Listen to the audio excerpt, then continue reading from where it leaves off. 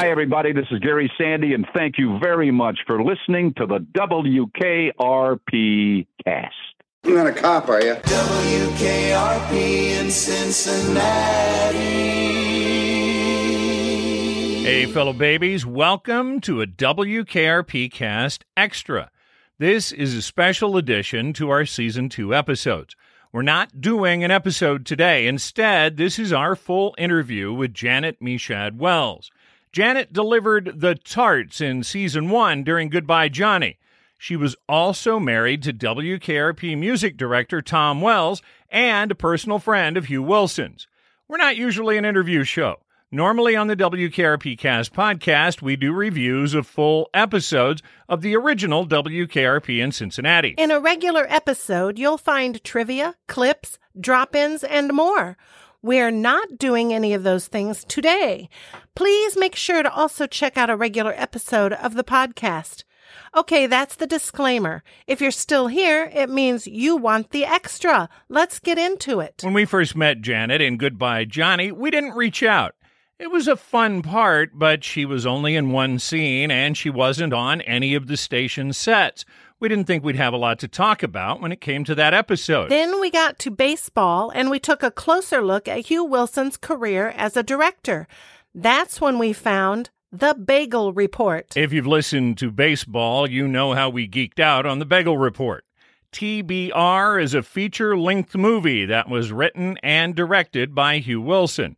It's the first time he ever tried to tell a full-length story on film. They shot it in 1971 and into 72. It was completed in the first half of 1972 and screened in Atlanta that summer.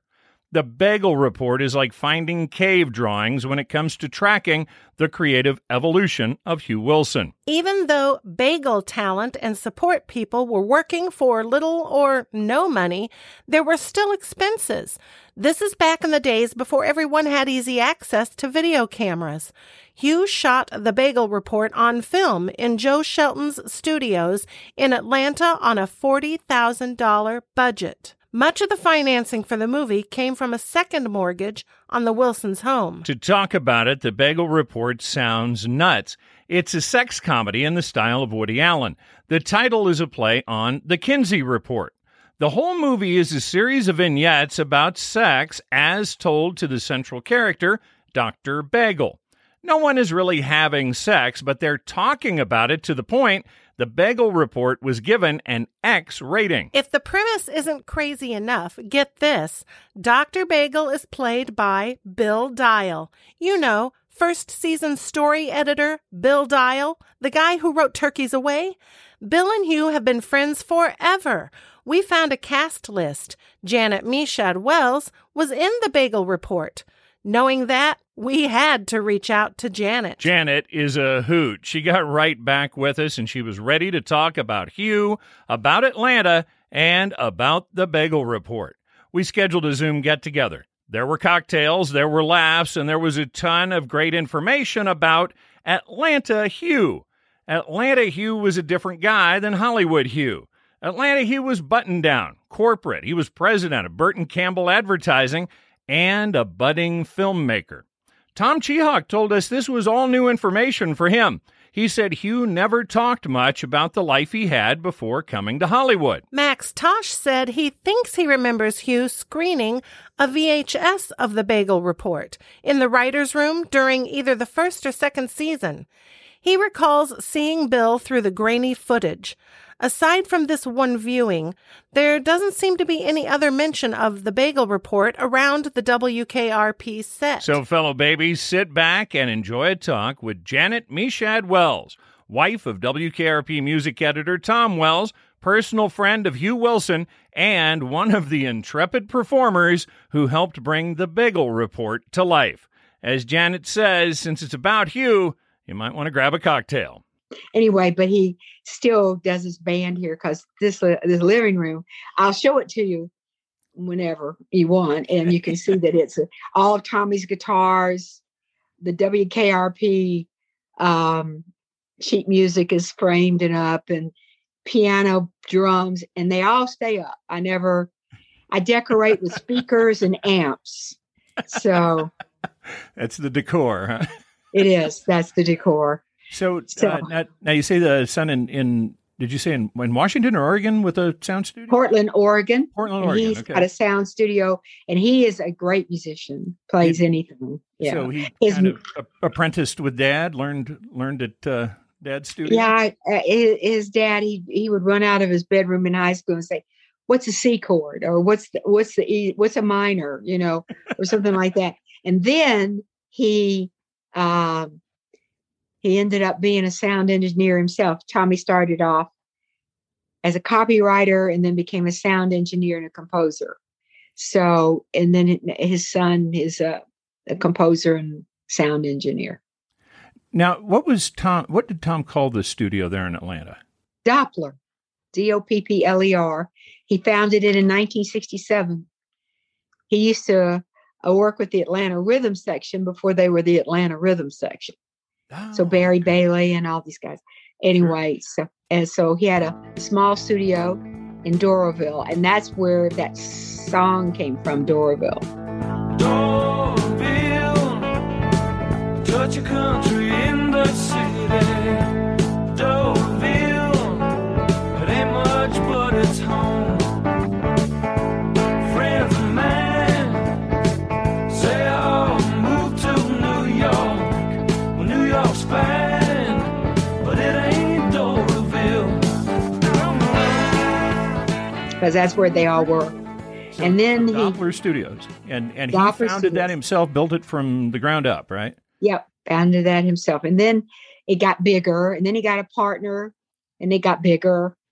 And then he went out to the West Coast and recorded, but he just didn't do another studio out on the West Coast. He didn't need to do that. Now, did he found Doppler with the intent of producing bands, or was he wanting to do jingles, or what was just everything? Jingles and commercials. And then the next thing you know, he is doing bands. But as it got bigger, and then, in those days, I think he started off with an 8-track, maybe 4, maybe 8. I know. And then went to 124 track. He had one studio. He had ended up with 7 in the same building. Oh, wow. And yeah, huge one where, orchestras could come in, or at least pieces of orchestras back in the day when it wasn't all synthesizer. Yeah, where you had to have people lugging in real instruments and get real instruments, full-size piano in there.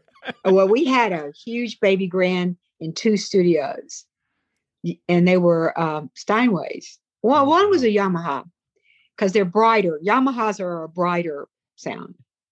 So anyway, he did that. Was Tom from Atlanta? He born and raised there, or he was born and raised here, kind of, sort of. He was born in Bermuda in 1941 during the war. And his father, who was an architect, was also helping build emergency landing fields in Bermuda. So that's why he was born there. 3 months later, they were back in Atlanta, but he grew up here. Oh, okay. So now, when did you come to Atlanta? I came here in 1965 after I graduated from college. And you said you were hearing this guy on the radio? Was that what you... Hearing this jingle called the Marion Berkeley Diamond Ring, which ended up a song called My One and Only Diamond Ring with, not RCA, it was up in New York, a big label. And they, but it never became a big hit other than selling diamonds. But it was a jingle. But you told me, now we talked yesterday. A couple of days ago. Cheers, by the way. Oh, yes. That's something I want to talk about too. You mentioned that if we're talking about Hugh, we need to have drinks. We need to have a drink. and everything. And this is a dark one because I had to throw bitters in it. I really didn't. Sometimes alcohol doesn't agree with me, but I just decided we're doing this. All right, we got to do it right. Doing this, yeah. So how did it go from hearing the jingle on the radio to winding up marrying the guy who was doing the jingle on the radio? Isn't that funny? Yeah. Well, because I had a degree in theater from Webster University in St. Louis, but I was from Birmingham, Alabama. And my friends, we all graduated from college and gathered together in Atlanta. And I was going to get a fellowship. I did not get, I had a fellowship to get a master's in theater in Detroit. Anyway, at Wayne State University. Anyway, I helped a guy audition for a cabaret theater, and I got it and he didn't. And I decided I would rather do this because it was like Saturday Night Live. And I'm a nice asshole. So it was great. I mean, I could be cynical, and it was a great cast, actually. And the music was great. We really had quite a following. So that hits jingle that he did got him into the studio business, because this guy, have you ever heard of Store Broadcasting? STORER, Store.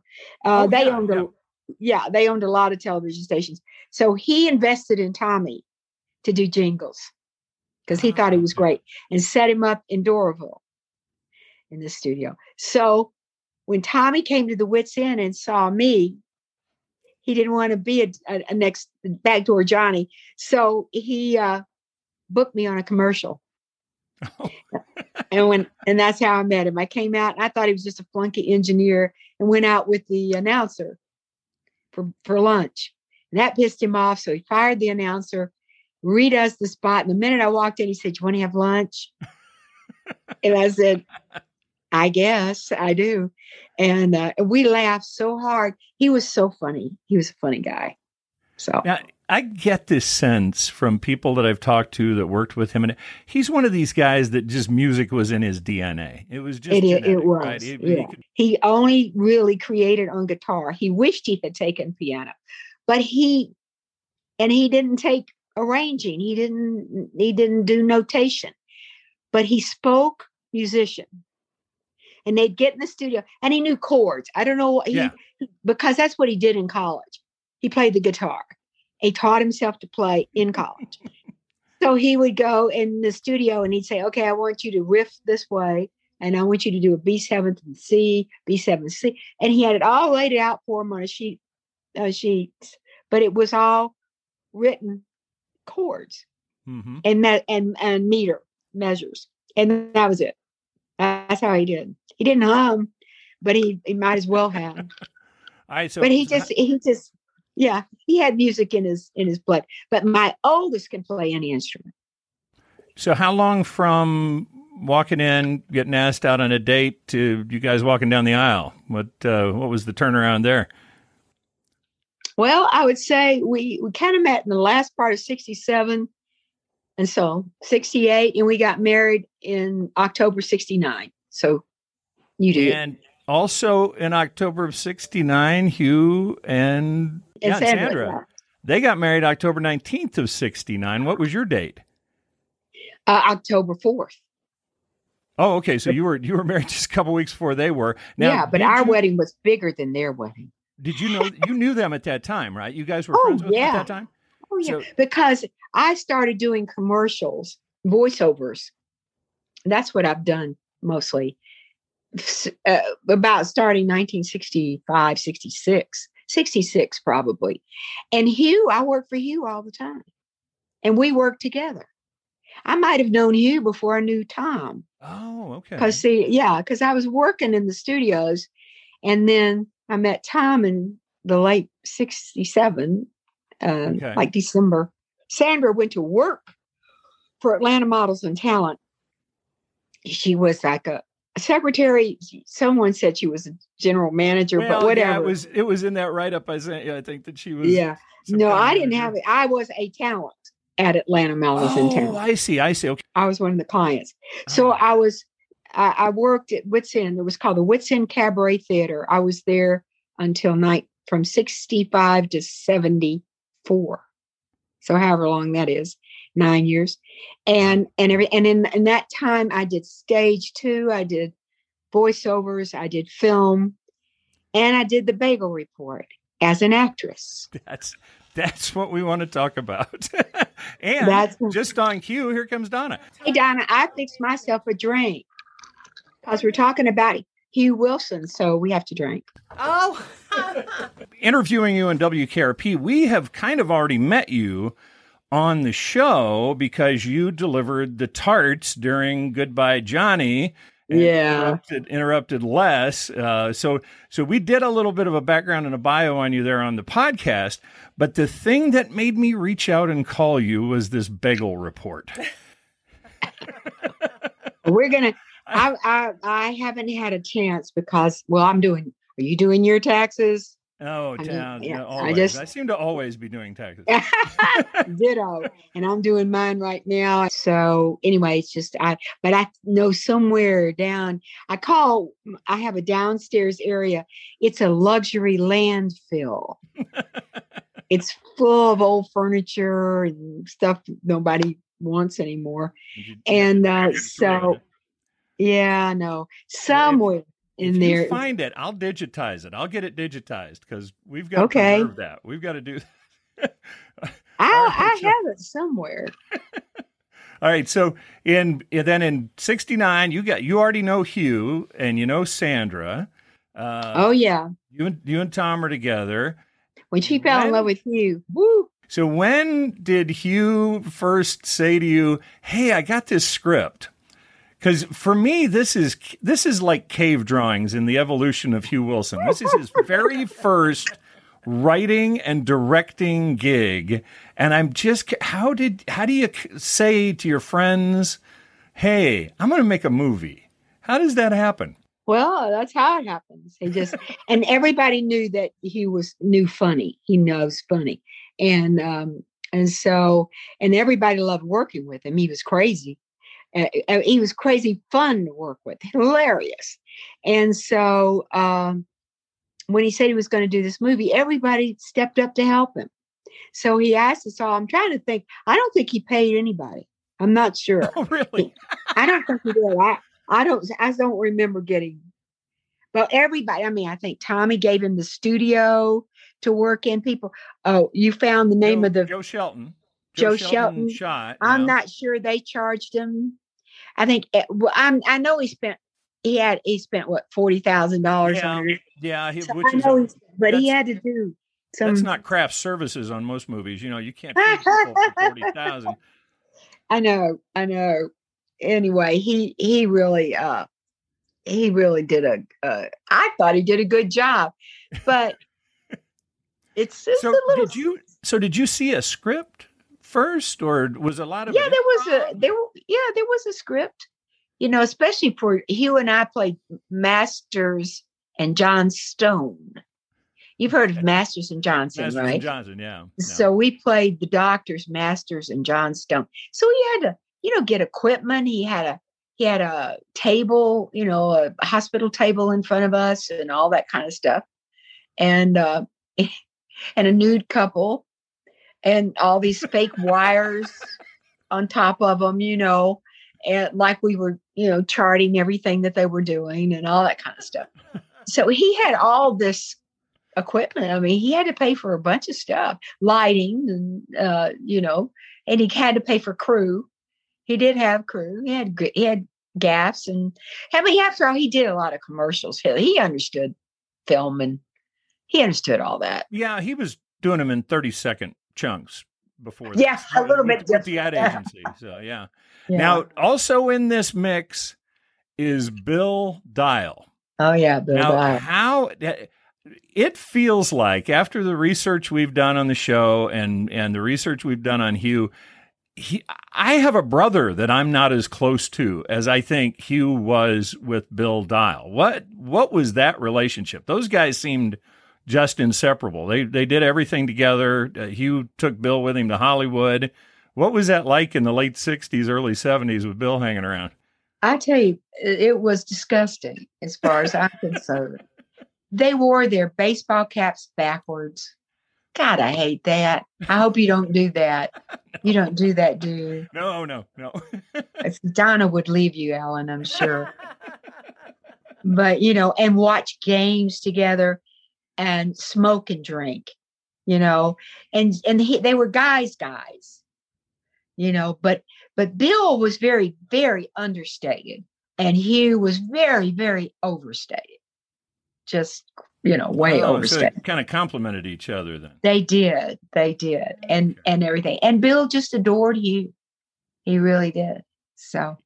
Something Tom Chihawk told us, who was one of the story editors on the first season, he said that they always kind of looked up to Bill in the writer's room, and he said he thinks it's because Bill was the closest to Hugh. And just was an old drinking buddy. So that even goes back to this. So, yeah. We hung out together, all of us out there.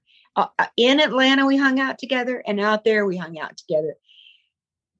But when they had their falling out, Tommy and I gave a big party where everybody had to get on a bus, and we toured the stars' homes. We made a big thing of chili, and we all had to dress up like tourists and, be touristy and all that. And so we're so used to Hugh and Bill being together. And we were friends with both of them. And Tom didn't know what to do. He didn't know how to handle They'd manage separated. They'd split. And both of them said, well, if he's there, I'm not coming. The other said, well, if he's there, I'm not coming. Oh, boy. And So this Tommy this was during in LA. The second season of KRP? Yes, it in was. the middle of the second season. They just had a big falling out in a writer's session. And did Tom Chihawk know why? No, because Tom left after the first season. He wasn't there. Bill was in the writer's room with Tom that first year. And then the second year, Bill was promoted to producer. He was taken out of the writer's room and he became a producer on the show. And they got a new writer's room. So Tom Chihawk was let go at that time. And then Bill was made producer. Blake Shelton became an executive story editor. And they got new people in as the story editors. So all of that shakeup happened before this split happened. And I'm wondering, if that was something the move kind of caused that pressure and given Bill new duties or what that might have been. I kind of remember maybe Bill didn't like something, and, as producer, he had more power. Could be this. And I remember him saying, he didn't like something that he was doing. Well, I think I heard Hugh threw something at him. Oh, boy. That he got that mad that he threw something at him and said, well, we're done here. And he was so mad at him. So it was tough because we were so used to all being friends. So then Bill moved on to another series that was like a cop show. I can't remember what it was. It was very popular, but I can't remember what it was. Yeah, and they never got back together as friends ever again. Boy. That's a shame. But at this time, at the Bagel Report time, Bill was the star. Guys. Yeah. Oh yeah. Hugh made him the star. He was the one that carried the theme through. And I can't remember. There were some funny scenes. It wasn't even pornographic. It was Woody Allen pornographic, with his. But when risque, but going for the joke. It was all vignettes. Ben Jones wrote about he had women's panties on his head, but he was a chain smoker and they caught fire. I don't remember, but I guess so. So you'd have been then in your scene with Hugh, but then really not in on the other vignettes when they were happening. No, I did. I did. Or were you just kind of helping on all of it? I did what I considered to be one of the funniest scenes in it. Hugh and I played an amoeba that was having sex. So, an amoeba, when it has sex, it just splits. That's what it does. So we were the voices over it, and we ad-libbed it as it went. And then he split the amoeba. We had an old film of an amoeba on a microscope, and it's doing all these gyrations just before it splits. So we're acting like it's sex, and it's just gyrating on the screen. Well, when it splits, he goes, "Oh, that was great for me." I said, too soon. You're always too soon. And so, but we just made it up, And so that was my favorite scene. But Bill Dial was a great narrator, and he knew how to really handle film. He was good. He's solid. Sorry that you don't see the film, but you will. I'll never forget when I first moved to LA, I was trying to get work, and they said, "You got any film on you?" I gave them the Bagel Report, the scene I was in as Masterson Johnson. That casting director the next day liked to have killed me. She said, "I can't believe you gave me that for the screen sample." I said, "Well, don't you think I did a good job?" It was a little risque though, right? Yeah. When you got a nude couple in front of you gyrating, but I was thinking of my acting. It was like, but didn't you think I was doing a good job? All right, now this completed in early 72. He was done with it about then, because this article we found was in January, and it sounded like it'd been going on for a while. I found one place somebody said that this screened in an art house in Atlanta, but I couldn't find anywhere else. And you said you remember it did show in an art house in Atlanta. Yeah, it was an Ansley Theater. I think it was called the Ansley Theater or the Ansley Art Theater, and it was run by a man who had two names. He was an actor, but he owned that theater, and his acting name was Bestoic Dooley. And his real name was George something. I think he was Lebanese like me, but I can't remember what his last name was. Or maybe he was good. It did show. So who was? It did. It did. And it got a great review. Was it? It got a great review. Friends, or was it just open to anybody, or anybody showed up? Yeah, anybody who showed up. Was it a crowd? Well, there was a crowd that first night that we were there. But I don't know. I think Hugh himself pulled it. That's how I remember it. That he wasn't proud of it. Oh, really? Oh, he didn't like it. Well, that's the reason why he was great. He was professional. It was amateur night. Truly, I mean, I thought it was good, but it was amateur night. So he just pulled it. Well, and he. Quite famously a perfectionist, rewriting everything. That's right. Happened on all the KRP episodes, and so I can see him. Yeah, well, and also they talk about he wasn't just the writer, the producer, the director. He'd run and get coffee. He was doing everything.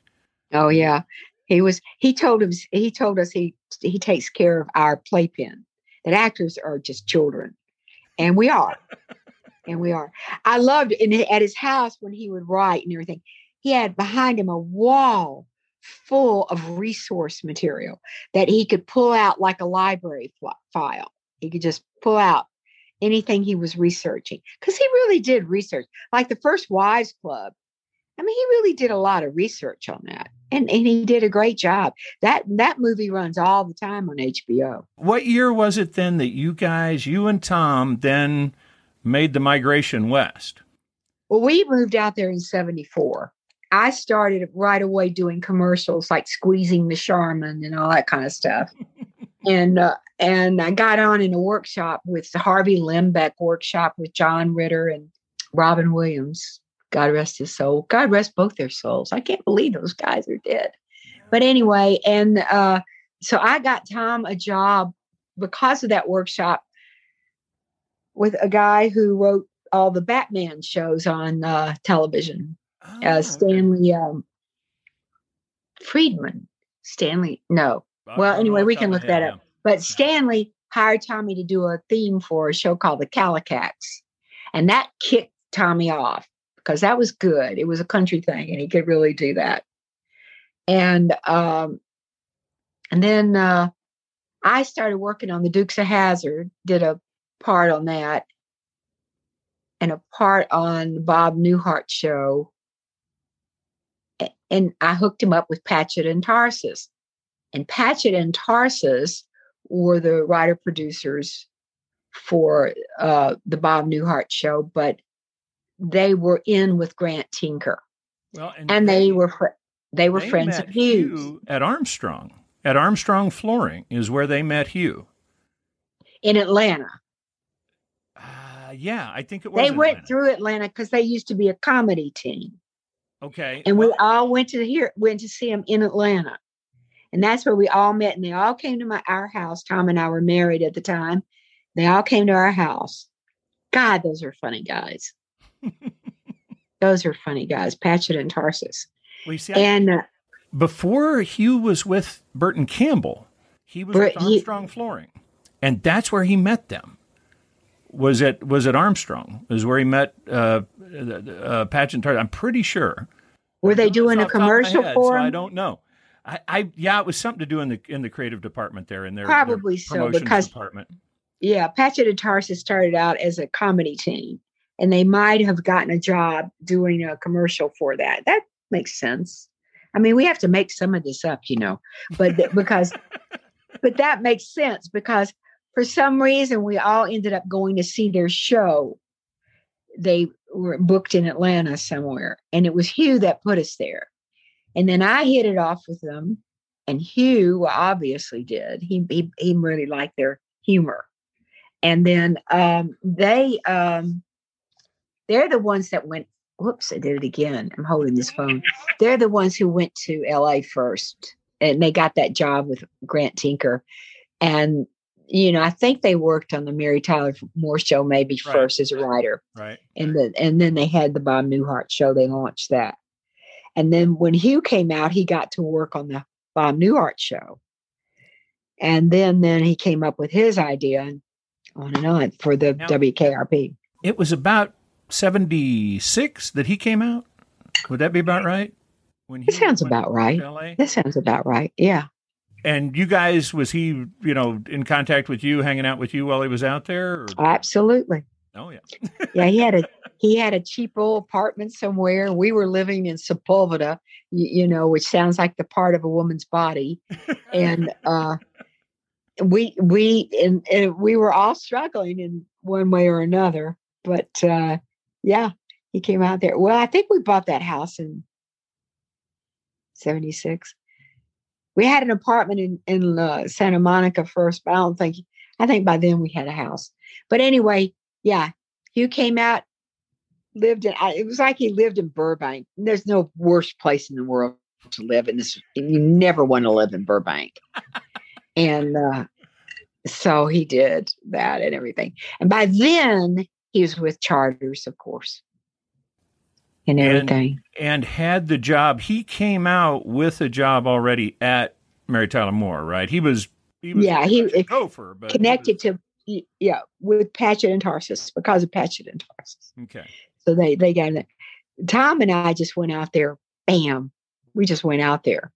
And it was because I interviewed with an agency out there, and I can sell some shit, y'all. And so apparently I was really good at that. And I immediately started working on commercials and stuff like that.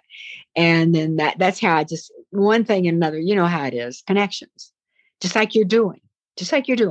But you sure do your homework, Alan. That's amazing. I was like, wow. It's like visiting home or something. It is. Somebody stalking you is what it is. That's what I'm always worried about. I don't want the restraining orders, But well, I'm watching. There's Donna. She's watching too. Oh yeah. She's keeping an eye on. So now you told me that the studio, Doppler Studios, Tommy kept that going even when you guys left. So you guys still had a strong tie to Atlanta, right? Yeah, Tommy kept an apartment in Atlanta, and he would fly back and forth to do things at first. And then the more Pete was able to take over just the running of, he always just was the studio guy. But once he could take over. Who's Pete? Oh, Pete Caldwell was Tommy's partner. By the time we moved to LA, he had a partner of about several years. We got married. It was probably from 70 on, Pete. And so Pete and Tom were 50-50. And Tom was the creative person and Pete was the brown shoe. Okay. He could really, he knew how to make the money. Tom knew how to spend it. So was like, all right. Yeah. Yeah, does that sound like you too? Is that how y'all Tom are? wanted new equipment and new toys and new fun stuff, and he wanted to make sure they made some money off of it. That's exactly right. You got it. They were the perfect combination. They really, really were. So, Tom- like you Tom two was- must be. Tom was Tom was booking some work then in L.A. though, but bringing it back to Bringing it back to Atlanta. Atlanta. Okay. As much as he could. And then when he got KRP, and of course he loved Atlanta, he brought it all back because he knew all the singers, all the musicians, and they're fabulous. And so Steve Carlisle is fabulous. I'm so sorry he didn't just stay a singer, but Now tell us about Steve and that connection. How you guys knew Steve, and Steve was based in Atlanta, right? And then yeah, this is because he was a Steve who would he go was on a to singer. voice the KRP main theme. That's Yes. the guy who sang that. Yeah. So however these all works in Atlanta, like this person sings this well, and that well, that well. He used Steve all the time on commercials. He used Tommy, and he used Patty and Sue Nunn. They're sisters. They had that great sibling sound. They're the ones who sang the Mayor and Berkeley Diamond Ring commercial that made it so popular. And he just used them all the time. And he used a lot of new people, and Steve Carlisle was one of them.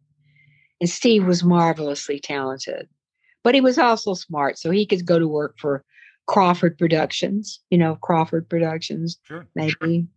Anyway, and so he, when you're a singer in Atlanta, you better have something else in mind too. And unless you're going to do what he did, like jump out there and make a record of KRP in Cincinnati. But it didn't, if by then it just didn't sell like it could have. Yeah, it was a couple of years later, 81, I think. It was, Yeah. it was after the series had been on. It was in its third season. And Yeah. now, that is something we've noticed a lot, and so it's not my imagination, that anytime we come up with big guest stars, or there'll always be this Atlanta connection, or this down in that Atlanta, New Orleans area, and that's a lot of Hugh's influence then, right? Sid and Marty Krofft. Sid and Marty Krofft pop up all the time. Did people that have worked for Sid and Marty Krofft, that were on Krofft shows, and now suddenly we're finding them on WKRP? They were around. They came to Atlanta and tried to do something really big live at the CNN Center. And it was too lavish, and it wasn't good. The lines were too long, but they had rides, crystal rides, beautiful stuff. And they used them. They used the Center for Puppetry Arts. We all used each other. So there's a lot of history there.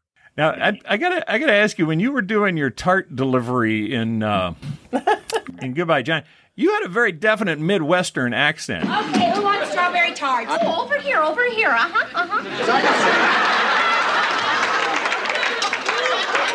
As I was saying, it has been my pleasure to know They're John. real little, honey. Oh. We don't care. I shall continue. Tart. Leave me alone. Do you do accents? Yes, I do accents, but I'm a Southerner, so you hear the Southern. All right, but you have I'm a a definite Midwestern accent. Yeah. Tart delivery. They're really small, honey. Yeah, definitely. I mean, but my problem is this: I have these ears that just pick up accents. And when I was in Los Angeles, I was saved by the bell because they didn't have Southern accents out there. So I didn't have to worry about my accent because I was hearing what I call bastard accent. That's California. It's a bastard accent. So it's Midwest kind of, unless you got from, for sure, when you get up in there and all. But when I get back in the South, I'm doomed. I can't get away from hearing the South. If I'm in England, I have a British accent.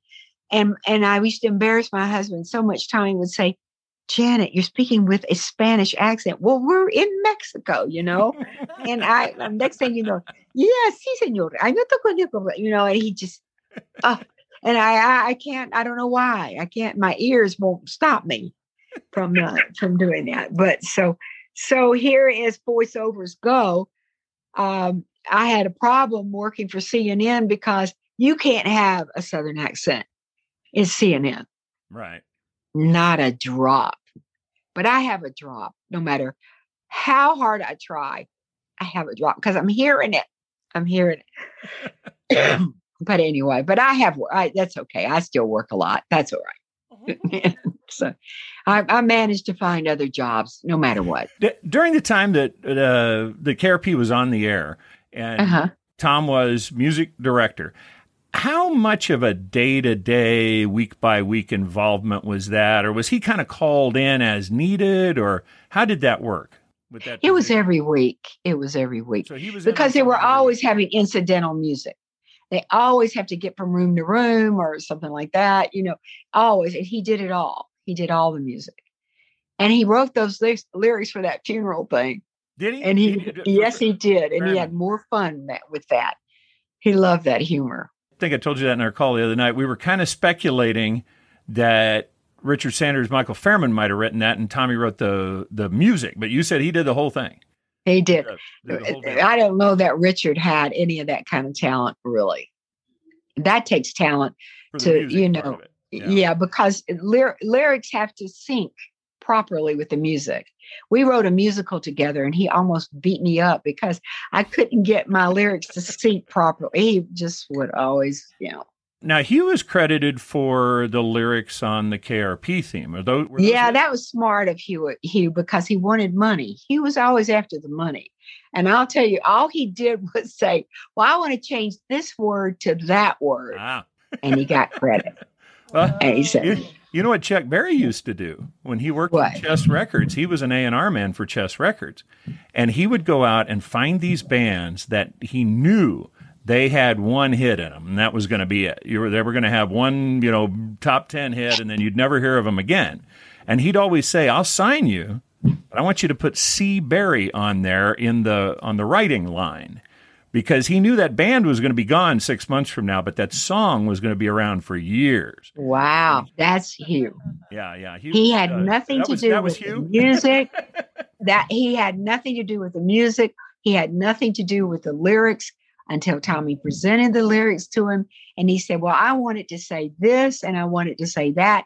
And he shared the credit. You got a shared credit. He got a credit for it. And it pisses me off, quite honestly, but that was Hugh because Hugh was treated that way. He said, Grant Teeker and Pastor and Tarsus would say to him, Hugh, here's the deal. You're out. Meaning they're going to take all the money. So now Hugh learned that that's what you do. You take all the money. You've got to always be looking out. Got to grab it while you can get it. But I don't stay pissed at Hugh very often. Not long. But politically we split. But other than that, I'm a Democrat, and I'm sorry if y'all are not, but that's okay. But anyway, he just it was like, oh, really? You really believe that? But we still were friends. We were friends to the end. I'm just sorry that he didn't have a better end run. You get sick when you drink too much. Well, and that's something you mentioned. If we're going to be talking about Hugh, you got to have drinks, and you said that was a lot of his demon was the alcohol. Was that? Yeah, his demon was the alcohol. It really was, and like I say, he survived it. Most everybody went into recovery that was dealing with that demon, but not you. Nope. Well, and it sounds like he stayed very functional if he was. Oh, absolutely. He was very functional. Yeah, he was. Not letting it affect the work. Yeah. So what was it like working for Hugh Wilson, director? What is he like directing on a set, like on the Bagel He's Report? Fantastic because he lets you create. Because he likes to work that way. He was fabulous and fun. So like when we did, I wish I could find the Bagel Report. So when we did that, even like doing the thing with the tart on WKRP, I got a lot of leeway, but he wasn't directing that. I mean, by then there were a lot of directors and stuff like that. Yeah, they had to bring different people in. Yeah. But Hugh was fabulous to work with. I loved working with Hugh. I miss him.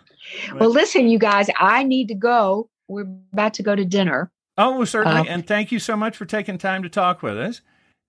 Okay, so I'll look for the Bagel Report. And if you think of anything else, and as far as that little theater, it's gone, that showed the Bagel Report. And But you say there might be a review out there of the bagel. That somebody did a review of it?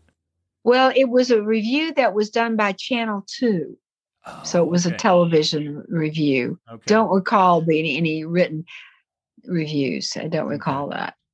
All right. Well, So, if you can find a tape of it, we'd love to see it, and we can digitize it and even share it with on our Facebook page and our website. That's wonderful. Well, good. Thank Good for you so much two. for talking with us. You are a lot All right. of fun. You're a lot of fun. I wish we were in person. Well, we will be probably. Let's see how this goes. I've had my 2 shots. I've had my vaccinations. I've had one. I got to get my second one in 2 weeks. But I've had Good. mine. So Yeah, Good. we're going to meet. Yeah. Well, you are certainly cut out for what you do. And I'm so glad you're interested in WKRP. I love that sound. We're having fun with it. We sure are. All right. Take care now. thanks again to Janet Meshad Wells for taking the time to talk with us. Hey, this is Al calling from the future with one more fun little detail. When we first contacted Janet about doing this interview, we talked for a bit. One of the things we discussed was the WKRP closing theme. It was definitely produced at Doppler Studios in Atlanta, but I've found conflicting reports as to whose voice that is doing those nonsense lyrics. Janet said she didn't think that was Tommy. I asked her if it could have been Jim Ellis. He's the other name we've seen associated with the closing theme. She laughed and said in her very Janet way, "Jimmy, yeah, it could be. He's still alive, you know. How about I just call him?" She did. I just got a text back from Janet. She said, according to Jimmy, that is Jim Ellis's voice you're hearing on the WKRP closing theme, and Jimmy Ellis wrote and arranged it. That's Tommy wailing on the guitar. Okay, now, go back to the past. Keep watching our Facebook page. If she finds a copy, we are going to have the Bagel Report digitized, and we will make it available to WKRP Cast listeners. Find us on Facebook by searching our page at WKRP Cast. And thank you for listening to this WKRP Cast Season Extra. Next week, we're back to our regular episodes. Don't miss Carlson for President. May the good news be yours.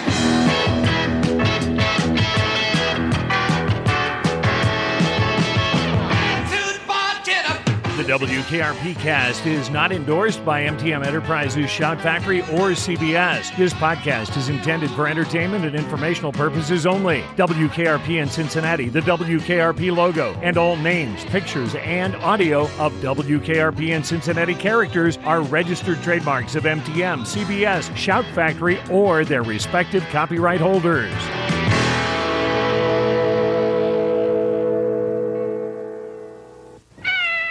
I almost forgot, fellow babies. Booger!